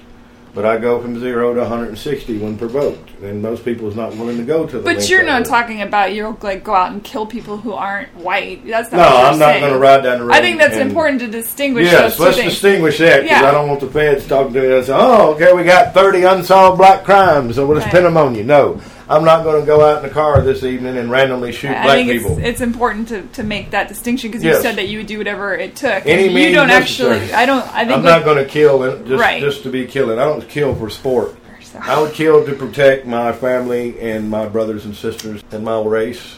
I would die for my beliefs. I'd be the one that would take the first bullet if that's what it took for my brothers to carry on. Do you actively, does the Klan, not you per se, but does the Klan actively recruit, or do you just, is it sort of like knock on the door the right way and the door opens? And We recruit on a daily basis. We have people that is their sole job is that's all they do is recruit. If you don't go out and talk and try to find more people, then you're only going to have a room full, and that's it. We of today are trying to, not going to say so much as try to say the Klan is this we've never did nothing wrong type thing, because our history, I mean, everybody knows our history. We've had bombings, we've had killings and all that. I mean, that's just the way it is. I mean, everybody knows what we're about, and they know what, we stand for, and they don't like what we're saying, just go away. Just get the hell away from us and leave us alone. Because we're not going nowhere. We've been here 151 years. We are not leaving. We are just as much part of America as America is itself. Without the Klan has rose and fought battles for America since its inception. I mean, a lot of bad press has been put on the Klan, a lot of bad rap. do you feel that the KKK will just keep on keeping on? I saw online that the ranks were actually that more people were signing up. Is it called signing up or joining? Yeah, let's just say it is called joining and standing up for what you know is right. Yes, the Klan is not going anywhere. It's going to keep going. We all would love to see it return to its day of like when Simmons was Imperial Wizard. We had 4 to 6 million members in the Klan. There was 500,000 women alone in it. Goodness. That's 500,000 people. What's your membership now? According to the Southern Poverty Law Center and I guess you'd say Homeland Security, anywhere between 6,000 to 8,000 members is what they claim. Huh. Do you think there's more, or do you think there's less? Well, I guess I'd feel free to say that I know there's more. Mm-hmm. I will not give an accurate thing, because there we go again, Invisible Empire. Yeah, but sure. I happen to know firsthand that there's more than that. Yeah. There's a lot more than that. I would believe that there were more. Oh, there is. I mean, if they only knew. I could go as far as saying they might be halfway right of what they're saying. They better add what they're saying to it. I understand. Because they're not looking at the full picture. It ain't just... People seldom look at the full picture. They don't. They look at what they're told and what they believe. I mean, who was that not too long ago? I was talking to somebody. And the second I turned around and said something about the Klan, they immediately said, oh yeah, man, they killed blacks, so that's all they do. They just ride around and look for blacks to kill. No, we don't ride around looking for blacks to kill. We have took care of our own, just as many white people as we ever have done blacks. I mean, if we went down to Rose Hill, Tennessee, which ain't far from here, there are older people down there that remembers when the Klan ran rampant down there and was all around there, and they'll tell you there was an incident. I know of 2 different stories where one guy was a drunk, wouldn't feed his family or his wife, would drink his money up over there, and in the community was having to take care of his family. Klan came and paid him a social call. and told him, said, any more of this right here, you don't want us to come back for the business call. Well, he didn't pay no attention. He thought, I'm married, I'm free, I like a lot of them. I'll do what I want to do. I'm blah, blah, blah. Well, when they came back that second time, he was put over a barrel and whipped half to death. Man never touched another drink the rest of his life.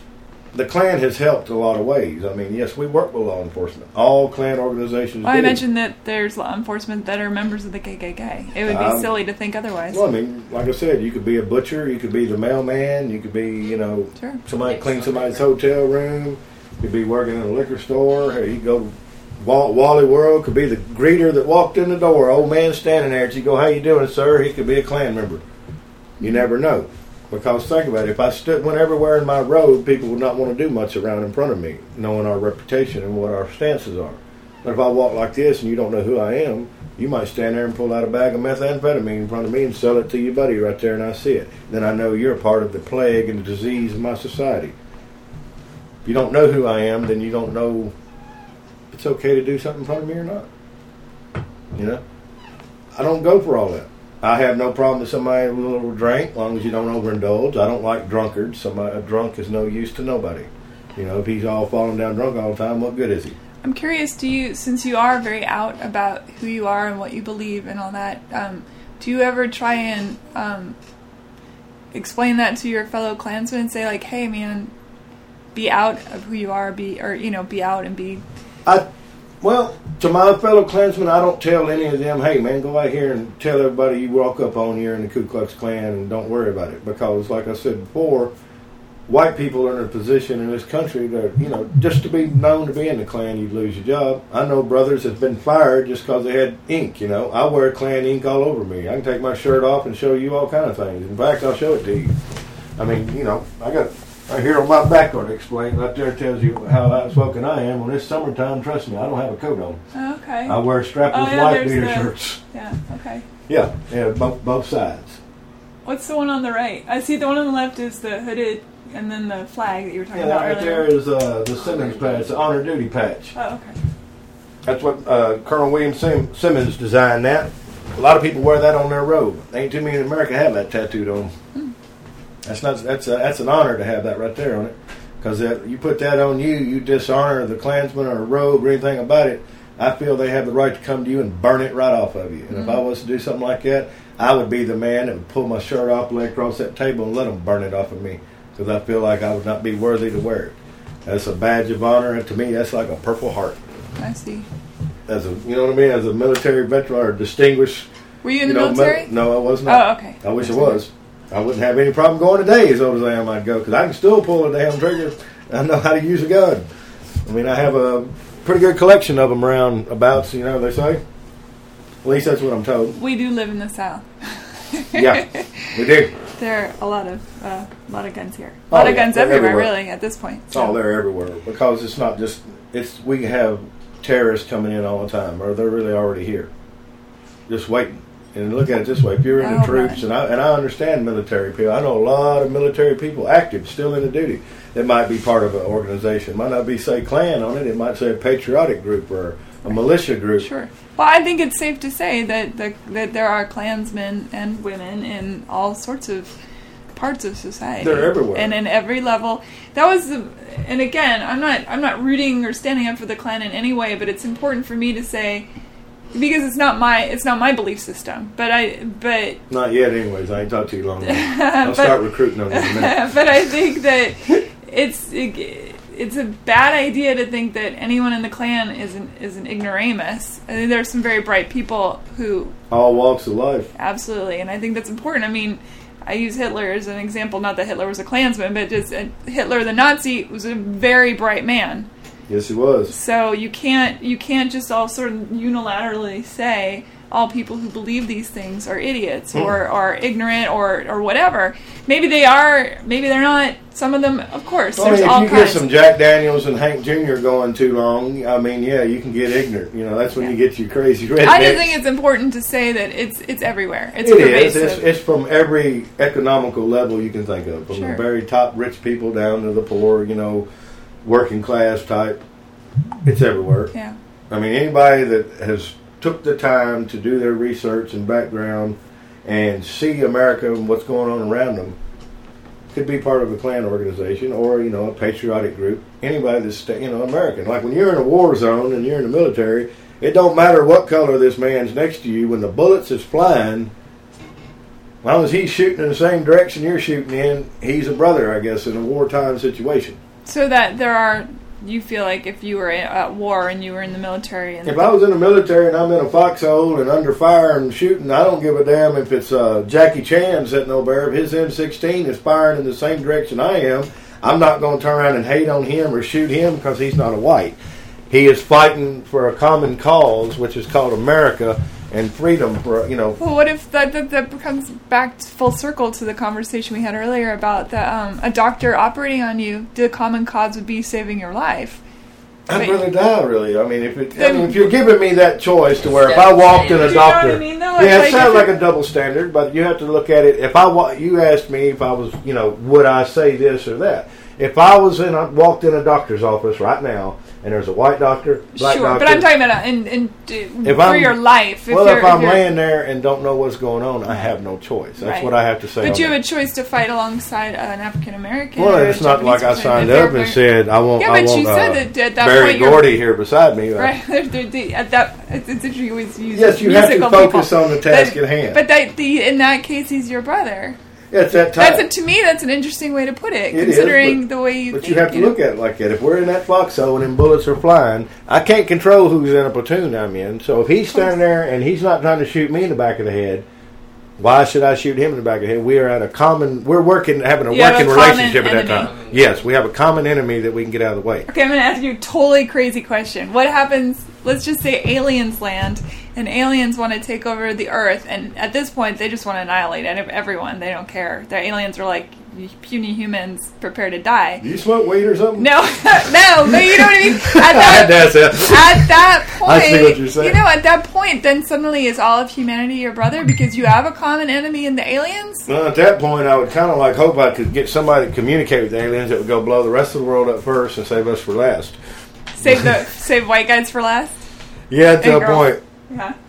But that I always had to bring that is like a crazy one. I'd probably have to have a few drinks to really understand that. That was kind of a crazy question. Aliens now we're really getting out there. Dinosaurs would be running around next. Yeah, I mean, it's it is a crazy question, but it's I guess you'd say if the aliens came down tonight and it was Independence Day, we're all at risk of extermination. I guess most people I hope they don't get us first, but I guess we all got to do what we got to do to survive. Then humanity becomes your brother at that point. We would all be, I guess, let's say, side by side for a common cause to save our planet as a whole.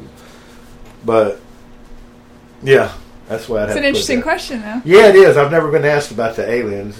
I tried to ask everyone about the aliens. That got me. Of course, I was kidnapped by them last night, and they did surgery on me. I remember absolutely nothing. That's for the best. I've taken up so much of your time, and I really. That's okay, though. That is pretty cool. I've never been asked that one. That's a good one. I will actually talk about that today. But I was asked if the aliens came down here, would everybody in the world be my brother? We would be together as a common brothers cause. in arms. Yeah, but as soon as we got rid of the aliens, guess what? You'd go back to where you normally are. Yeah, because you got to look at. You just got to understand the people I've been around, and I'm talking about outside of the races. I've been around black leaders of their movement, NAACP. Sure. The new Black Panther Party has a contract on me. They have about 2 years. Really? Yeah, they'd like to see me dead. You just hadn't. I guess you ain't done your research enough here. None of my speeches I've gave in my past. Well, I don't like to. It's kind of like for me the whole point of the conversations is to be supernatural. Very Correct. organic. I see what you're saying. If I knew everything you had said, then my questions would be sort of silly because I already would know the answer. But me asking you in real time, right? I'm learning. Getting them, yeah. Yeah, so that's why. So am I the only Klan person that you're interviewing, or is there others? Just you so far. You were the one. So I really appreciate your time, Richard. It's no problem. Anytime. Yeah. So how many people will be knocking on my door this evening? Is this going on there? No, it won't go on today. It'll go on in a few weeks. Yeah. So. Hey everybody, it's me again. So the episode finished and I did my normal preamble that I do before every episode, and I was emotional and there was a lot going through my mind and I just couldn't let a couple things go. And I emailed Richard today. It's Wednesday, the day before this airs. Wednesday, is it the 11th? And anyway, I couldn't let some stuff go. I really had a couple more questions. And so I reached out to Richard and I said, hey, do you mind if I ask you these questions and give you a call later tonight? And he was gracious and said yes. And so what follows is that conversation. It's just a little while longer. So thanks for hanging in there and listening. If you've made it this far, I appreciate it. Okay, here we go. I called you back because I wanted to ask you a couple more questions that came up because the nature of conversation, it ebbs and it flows, and we didn't quite touch on the things that I was asking because we got sidetracked and went off on another direction. So you agreed to talk to me again, which I really appreciate. And so I'm just going to ask you the questions. Cool? All right. Okay. So we were talking about why you wouldn't want children of other races playing with white kids, and I asked you why. And the conversation went to foreign language study in school. And my first question is this: foreign language has always been taught in school in America. The choices of languages historically have been that you can learn have been like Spanish and French and German and Latin, and then the last 2 decades, Japanese and Chinese. So why do you feel it's more of a problem now that kids learn a foreign language, or do you feel that it's a problem? Because it's kind of... Sorry, go ahead. My thoughts on that would be, it's not so much as somebody wanting to learn a foreign language. I just don't feel that it should be forced upon the student on a pass or fail grade that, if they don't, You mean like that they're required to take it? Because I think it was an elective at one point. Is it? Yeah, I mean, like if they come in there and they say, you got to take French class, and I don't think that should be able to fly. I mean, they should not force you or demand that you have to take that. Okay. To where is really my sentiments on that. But I mean, like, I guess more or less on the school thing is like, our culture over here in America should be taught first and foremost, and any foreigners coming from another country should be required to, if they're going to live here, they should at least know the language and our history and culture, and, that should be what they should have to, we shouldn't have to adjust for them.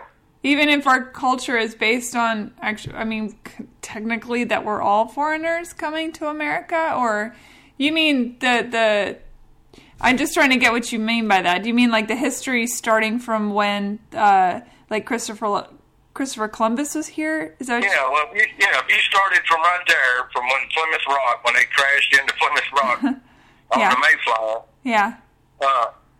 If you come from another country over here, all that right there they should have to know all of that. I mean, like this. I understand, where, the world's only so big and, there's a lot of people and everybody's spreading out, going everywhere. Yeah. But I just don't feel that a foreigner should be able to come over here and get all the rights that our people have fought and died and paid and built up here in this country, and they can just roll over here and get it handed to them just because they're from a foreign land. But on the other hand, we go to their country, we get none of that. Oh, okay. Wait, what do you mean we don't get to get educated in their country? Is that what you mean? Well, I'm saying look at the benefits a person has to come over here to America. Right. It's a very open country. Yeah, it's wide open, and you can come over here like with the Mexicans. Look at all the illegals that came over here, and they're allowed to stay, even though they do deport a lot of them as they catch them. But look at the majority of them come over here. Their money they're making half the time is sent back to that country. So they're over here taking jobs of people that's already here. I mean, we have a hunger and homeless problem that's an epidemic in this country. But at the same time, you got these organizations, and they're sending money all over the world to help these other countries. Mm-hmm. When did the U.S. have to become the international savior for the world? You want it all to stay here. Yeah, I think we should take care of our own first before we start worrying about what's going on in Ethiopia or Iran or Iraq, unless, it's a dire threat to our security, which, with the terrorist people it is. we don't have no business worrying about what they don't do or don't have, as long as it's not a threat to us.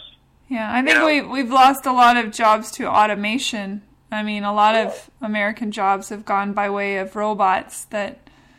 Exactly. I mean, that's progress there, but when you can take a company that'll leave the United States and go to another country because they get a better tax break or can hire cheaper labor, but yet at the same time they're going to do that, but yet they still want to bring their product back over here and they charge just like it is, you know. Yeah. They go over and have like a pair of Nike or Reebok shoes. Look where they're made. Yeah. What does it cost them to make a pair of them? Yeah. $1, $2, whatever labor. Right. Look what they sell for. Yeah, $150. Does it bother you? Does it bother you that some of Trump's companies are in China? I don't. Well, I mean, I look at it like this: if you have a company in another country over there, I don't feel that you should be able to make a product and then come over here and sell it back to our country at a jacked up, high, exorbitant rate. It should go. If you're going to be in another country, then I think you should have to pay. Which I think Trump said this, they're going to charge tax and tariffs and all that on people bringing their stuff in here like that. It should be a fair rate.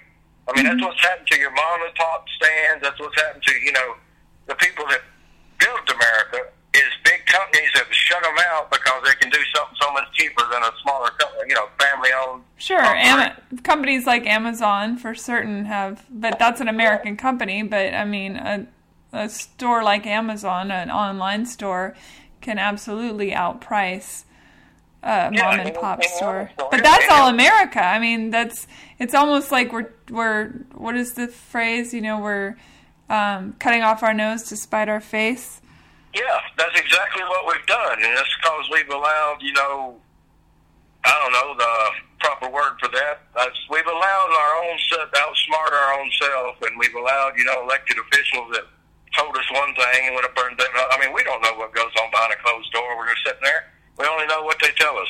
It's true. I agree with that wholeheartedly. I mean, politicians are very good at telling us what we want to hear, I think. We can agree on that for sure. Oh, yeah. Politicians, they're just silver-tongued devils.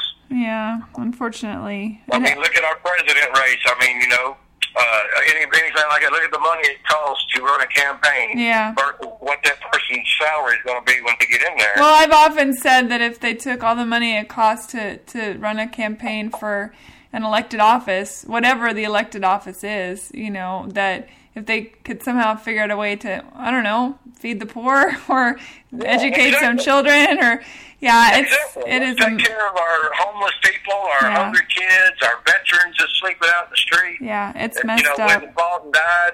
I mean, that's where the money and our benefits, if we're going to give away things, that's where it needs to go to. I agree with you. I do. See, look at us. We're completely on different sides of the world as far as most things, and yet we can agree on something, which, you know, it just goes to show you. There you go. There you goes to show that we got common ground right there on that subject. Yeah. And that's one of the things that I you know, why I do what I do. Is that's what I'd like to see, you know. I would love to see it. You know, I don't want to see no hungry child on the street or a homeless person laying there. No. You know? Even if it's a black child, right? Because you said any child is a child. I remember a child is a child, and nobody should be starved to death. I mean, I don't care where you're at. I mean, I don't care. You shouldn't be hungry, but I don't feel the United States does our own people right. You know, American people, no matter what their color are, the ones that get up and hit a time clock every day, that is America. That's what makes it roll. Yeah. And when they turn around and they take their money, and it's so easy for a government official to turn around and say, we're going to send $10 million over here to help this country just had an earthquake. All right, where did that $10 million come from? It didn't come from his personal wealth. It come from the taxpaying Americans. Yeah. It's a complicated issue because there is humanitarian aid that needs to happen. I mean, we have to protect our own and feed our own and educate our own. I agree with that completely. But I also feel like as a good human being, we have to care for other people as well. You don't want to see nobody just, win their way into nothing. But I mean, when you have that same massive problems in your own land, how can you get out here and say, well, we're going to give $30 million and send 500 troops over here to help you when we got that same problem here? Yeah.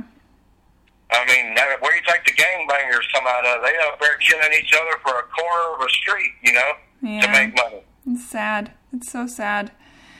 Okay, the second question I have for you is that eventually we got to a part in the conversation regarding kids playing with kids from other races that you said that you thought it unfair that if people in the KKK want their white children to only play with white children, they are labeled racist. And given your point of view on that, couldn't it be argued that you would think it's unfair that all Muslims are labeled terrorists, something you had said later in the interview, if only a radicalized few, ISIS, and, you know, the Al-Qaeda and stuff, that they're hiding behind the Muslim religion for their own gain of violence and domination. In other words, you can't label a whole group of people based on what a faction of that group does. And your argument was that those two KKK guys that went rogue and killed the black guy in the 80s, and you said you didn't want them to label all of the KKK, that they were acting on their own.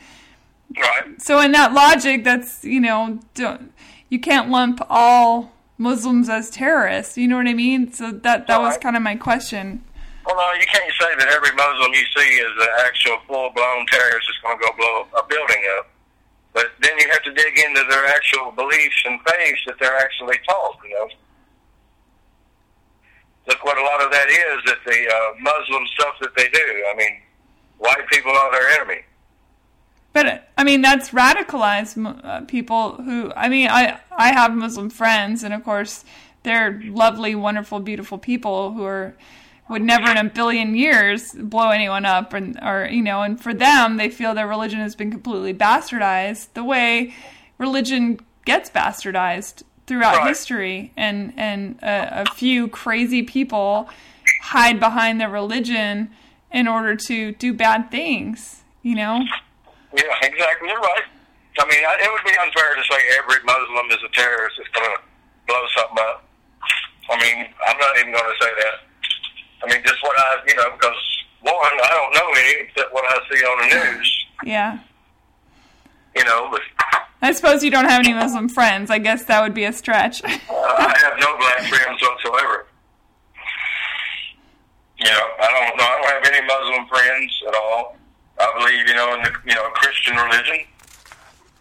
That's what I was taught to believe, and that, you know. Yeah. So that's what I believe in. I mean, so, yeah, I guess you got to have some kind of religious freedom. I mean, because it, you know, would be unfair to say, okay, the Christian faith is the only faith in existence, and blah, blah, blah. That would be unfair to make that statement. So it is freedom of religion, but the religion should not be forced upon you, and, you know, right. I don't believe it should be. You know, every person has their own opinion, you know, and their choice they want to believe in. And I don't have a problem with it as long as it don't affect me or my family or, you know, my people. Yeah. You know, I guess I was making a similar, because you had said it's not fair that they lump you in to the people that run around doing murderous, horrible things, that those are... Yeah, well, I mean, if you stop thinking two guys that did do that because a white police officer was killed by a black guy, and they let him off, so they went riding around and they killed a black dude. I mean, that was stupid because all it did was sent one of them to the gas chamber, did it. The other one snitched on him to get out, you know, and I guess he did life in prison. The black dude's still just as dead. The one guy dies, the other one, you know, snitches out. What did it accomplish? You killed somebody you didn't know from Adam just because he was black. You did not advance your race or culture. You set it back. Because then you made everybody that puts a robe on or stands up, it don't have to be a robe. I mean, in today's times, you know, if you say, I'm proud to be white, there's a good chance somebody's going to say, oh, you're a racist then, huh? The Black Lives Matter Foundation, I mean, if you do all that and listen to them, all they talk about is how the police do them so wrong. And well, I think to be black in America is you know, it's definitely, it's tough. I mean, the police... Oh, yeah, it's tough. Because of the history they've had over here. You know, yes, they was brought over here, you know, a long time ago by slaves. And, you know, white people didn't create slavery. They actually are the ones that ended slavery. So whites should not have no white guilt, no apologies on that today. I mean, because they're basically trying to make us still feel bad and sorry for things that none of us in the lives today had anything to do with. And look at your statistics, which is commonly found FBI statistics anywhere. I mean, every branch of law enforcement couldn't be out to get the black people who was committing violent crimes. I mean, look at the violent crimes. Yes, all races commit them, but the majority number, highest numbers, is done by the black community. It depends on the crime, honestly. I mean, it really does. Robberies and murders. And it also depends on where you are in the nation, and it's, there's a lot of things. I'm not personally comfortable lumping any race into any particular, that's just... No, I don't lump them into it. I just read the statistics when, they release that stuff and show the, like rape and stuff. I mean, all races commit crimes. I mean, yeah, of course. Sure. Delaware Hill committing a lot. I mean, I know when I was locked up, I only seen one in prison the entire time I was there. What did you go to prison for? I never asked you that. I messed up and had a drug offense in prison. Oh, okay. Okay, I was wondering, because I remember you said that you had smoked pot and stuff, so I wasn't sure. I thought, well, it's probably drugs, but I didn't want to assume. Well, I mean, yeah, it was, and my, one of my stupid decisions, and I didn't go up there and holler, oh, this is racism, this guy's getting to do it, and he got away with it, how come I'm going to jail? I took my case and did my time. Yeah. And I didn't sit around feeling sorry for myself on it. I looked down on myself and judged myself very hard because, there I was, but I knew I was guilty. I admitted it. I did my time. Yeah. And that's the way it ought to be. Yeah. Hey, the last thing I wanted to tell you, I got it wrong. It wasn't... I emailed you and told you this, but the bone saw, it goes all the way back to Neanderthal times, and it's actually attributed to Spanish. But I was curious because we talked about where glass comes from, and I was right. It's definitely a Persian invention, but I had written down some things, inventions, because, for me, I'm thinking, God, the whole world runs on inventions that people of every race, color, and creed and religion have invented. And I just wanted to tell you really quick. So I wrote this down. African Americans invented the potato chips. George Crumb, which I thought was funny that his name was Crumb and he invented the potato chip. Multiplex telegraph, Granville Woods. The air conditioner, Lewis Latimer. Charles Richard Drew discovered how to separate red blood cells from plasma and how to store it, basically inventing blood banks. Gas masks, an early prototype of the traffic light, was invented by an African-American named Garrett Morgan. Otis Boynton invented the artificial pacemaker control unit. And a woman named Patricia Bath invented the cataract laser phaco, I don't know if I'm saying that right, probe, saving millions of people's eyesight. And Muslims, coffee is from Yemen. Algebra is invented by a guy named Al-Khwarizmi, which I don't personally enjoy algebra, but it's a great invention. Hospitals are from 9th century Egypt. The toothbrush is attributed to Muhammad. Reading spectacles, a scholar by the name of Al-Hazin. A guy named Al-Jazara invented the clock 1 billion years ago, and then the first true glass was made in coastal North Syria. So there you go. Lots of foreigners created lots of really good things. Yeah, I was thinking on that when you sent that. There was actually, I might have this wrong, I might have to check it out, but I believe it has something to do with mascara or makeup, but I believe that an African-American woman is the one that created that. Thank goodness. and I believe she was, I read this, it's been several years back, but I read it. But she, I want to say that they said she was the first millionaire African-American woman. I believe she was the first one to do that, but she had something to do with either inventing the makeup in like the 20s or 30s, but she was like, might have been the first, but she got rich off of it. Interesting. And I'll give you another interesting fact that is true fact. Do you know the first legally owned slave over here was owned by black men? I did know that blacks owned slaves. Yes, I did know that.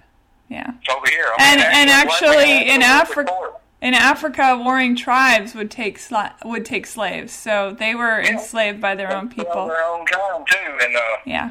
I mean, the first legally owned slave in America was owned by a black man that actually went to court and sued to get him returned. Interesting.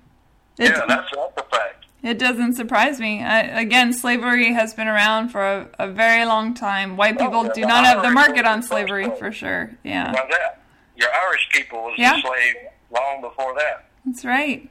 Slavery has been an unfortunate... that's a very unfortunate, bad part of our past. I mean, there are those that would say, I would love to have a bunch of them today, but I mean, no, I'm not one that want a bunch of them today because, I mean, I don't believe anybody should be enslaved like that to, get enough of that working a real job out here anyways. If you look at the way salaries are and a lot of things, I mean, it's just basically slavery. It just ain't beating you with a whip. Yeah. You could go on and on and on with the questions like that on the racial thing. I mean, you can, and it's all going to have its good points and bad points all the way around. I mean, the white race is not the perfect race, but I'm proud that I was born white. I would not change it any way, shape, or form, Yeah. Just like I'm sure, an African American. I mean, that gets me too. While we say African American, but they're proud to be black. And a Mexican is, any person is proud of what color they are and what race they are. I just feel the whites that gave a bad deal on it is because we can't be proud of our race and promote it, even if it had nothing to do with the Klan. You don't even have to have the KKK involved. It's just an ordinary, you yourself could probably go out here, and if you just walked out of your apartment tomorrow, your house, and just said, I'm happy that I'm born white here in America. If there was a black anywhere around there's a 90% chance you'd be called a racist, and he would start, and depending on who they are, probably start going off on you and cussing you and trying to say, I guess you think I should be cutting your grass. Always go right back to stuff that none of us alive today had anything to do with. Well, I mean, speaking for myself, which is the only person I can speak for, is, I've had conversations with my other white friends, and we've talked about racism in America, and it's a weird thing for a white woman to speak with another white woman about racism. In a way, you feel, at least for me, I feel like this weird privilege that I get to talk about this thing in the second person. And unless I'm in the skin of somebody who is black or Mexican or whatever, I have no idea what they go through. I could not speak to that. I have no right to speak to that. I can only hypothesize and philosophize and worry and hope for the best and all these things, but I'm not walking in the shoes. I'm not living in the skin, so I don't know, and I can't know. I understand that. Yeah, we don't know, as white people, what it feels like to walk around being a black person and what they deal with. I'll give you that. That's a good, valid point. Yeah. But at the rate we're growing in this country or in the world, if you look at like Europe, the way it's already been, overrun with it probably won't be, I don't know if I'll live to see it, but eventually our children's children will, to where they are the minority, and they already got a good leg up on us, and then we will have a feeling, I guess you'd say, of what the blacks claim, is racism when we're outnumbered 6-1 in this country. I looked, after our conversation, I came home and I looked up the census information, and it said that whites are 77% of America is white America, and less than 13% is of color. So it's a long way off at this point. Well, I just don't believe in statistics there. You don't?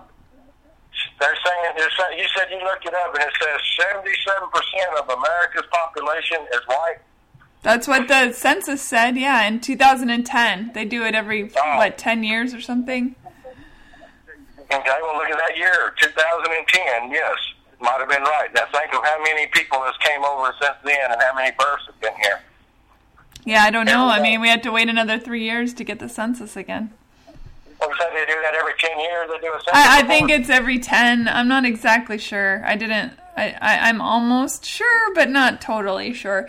But it would take a long time to get to get to an equilibrium where apparently they theorize that in another 40 or 50 years we will have what's called a majority-minority or a minority, majority. I forget which one comes first, which word. But basically that means that no one race will be over 50%. They theorize that that's coming, in the next 40, 50 years. I'm good. I'm 45 now, so that means there's probably a good chance I won't be around. Probably a good chance, yeah. No, you're agreeing with me. I figured you just said, somebody like me live for 100 years. Well, I don't know. I mean, anymore. I went to a memorial tonight for a friend, and so nobody's life is certain. I don't believe that, Nobody was promised tomorrow. Nobody is promised tomorrow. All we have is right now, so. Right. You're right. That's all we got, right here and now. Yeah.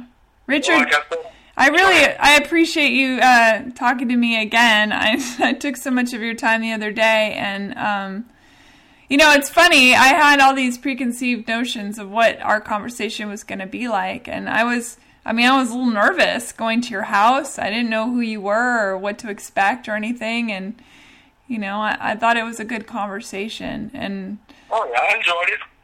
Yeah. And I'd like to think if I have any more history questions or stuff, I can call you up. Maybe you can research it and find it out for me. I would absolutely do that for you. Because I love facts. Is what I like. I don't. Maybe some of the things I've said, I might be way off track. On a couple things, yes. I'm just saying. That's the way I am. If I'm wrong, then I'm wrong, and I can admit, okay, I'm wrong on that. Yeah. And I like to go with the facts, and I like the way you can, like when you dug up the bone saw and all that. I love that kind of stuff.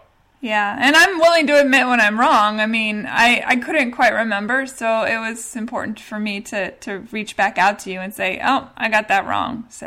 But that showed me a lot about how you are right there. You thought enough that when you researched it, found it, and then told me about it. Yeah. This is what the answer was. I like that. You went on the facts, and that's what I like.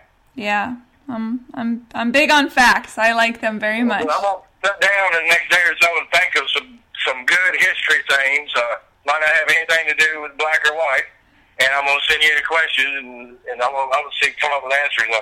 All right, agreed. I will do that. All right, you have a good night, Richard. Thank you. You too.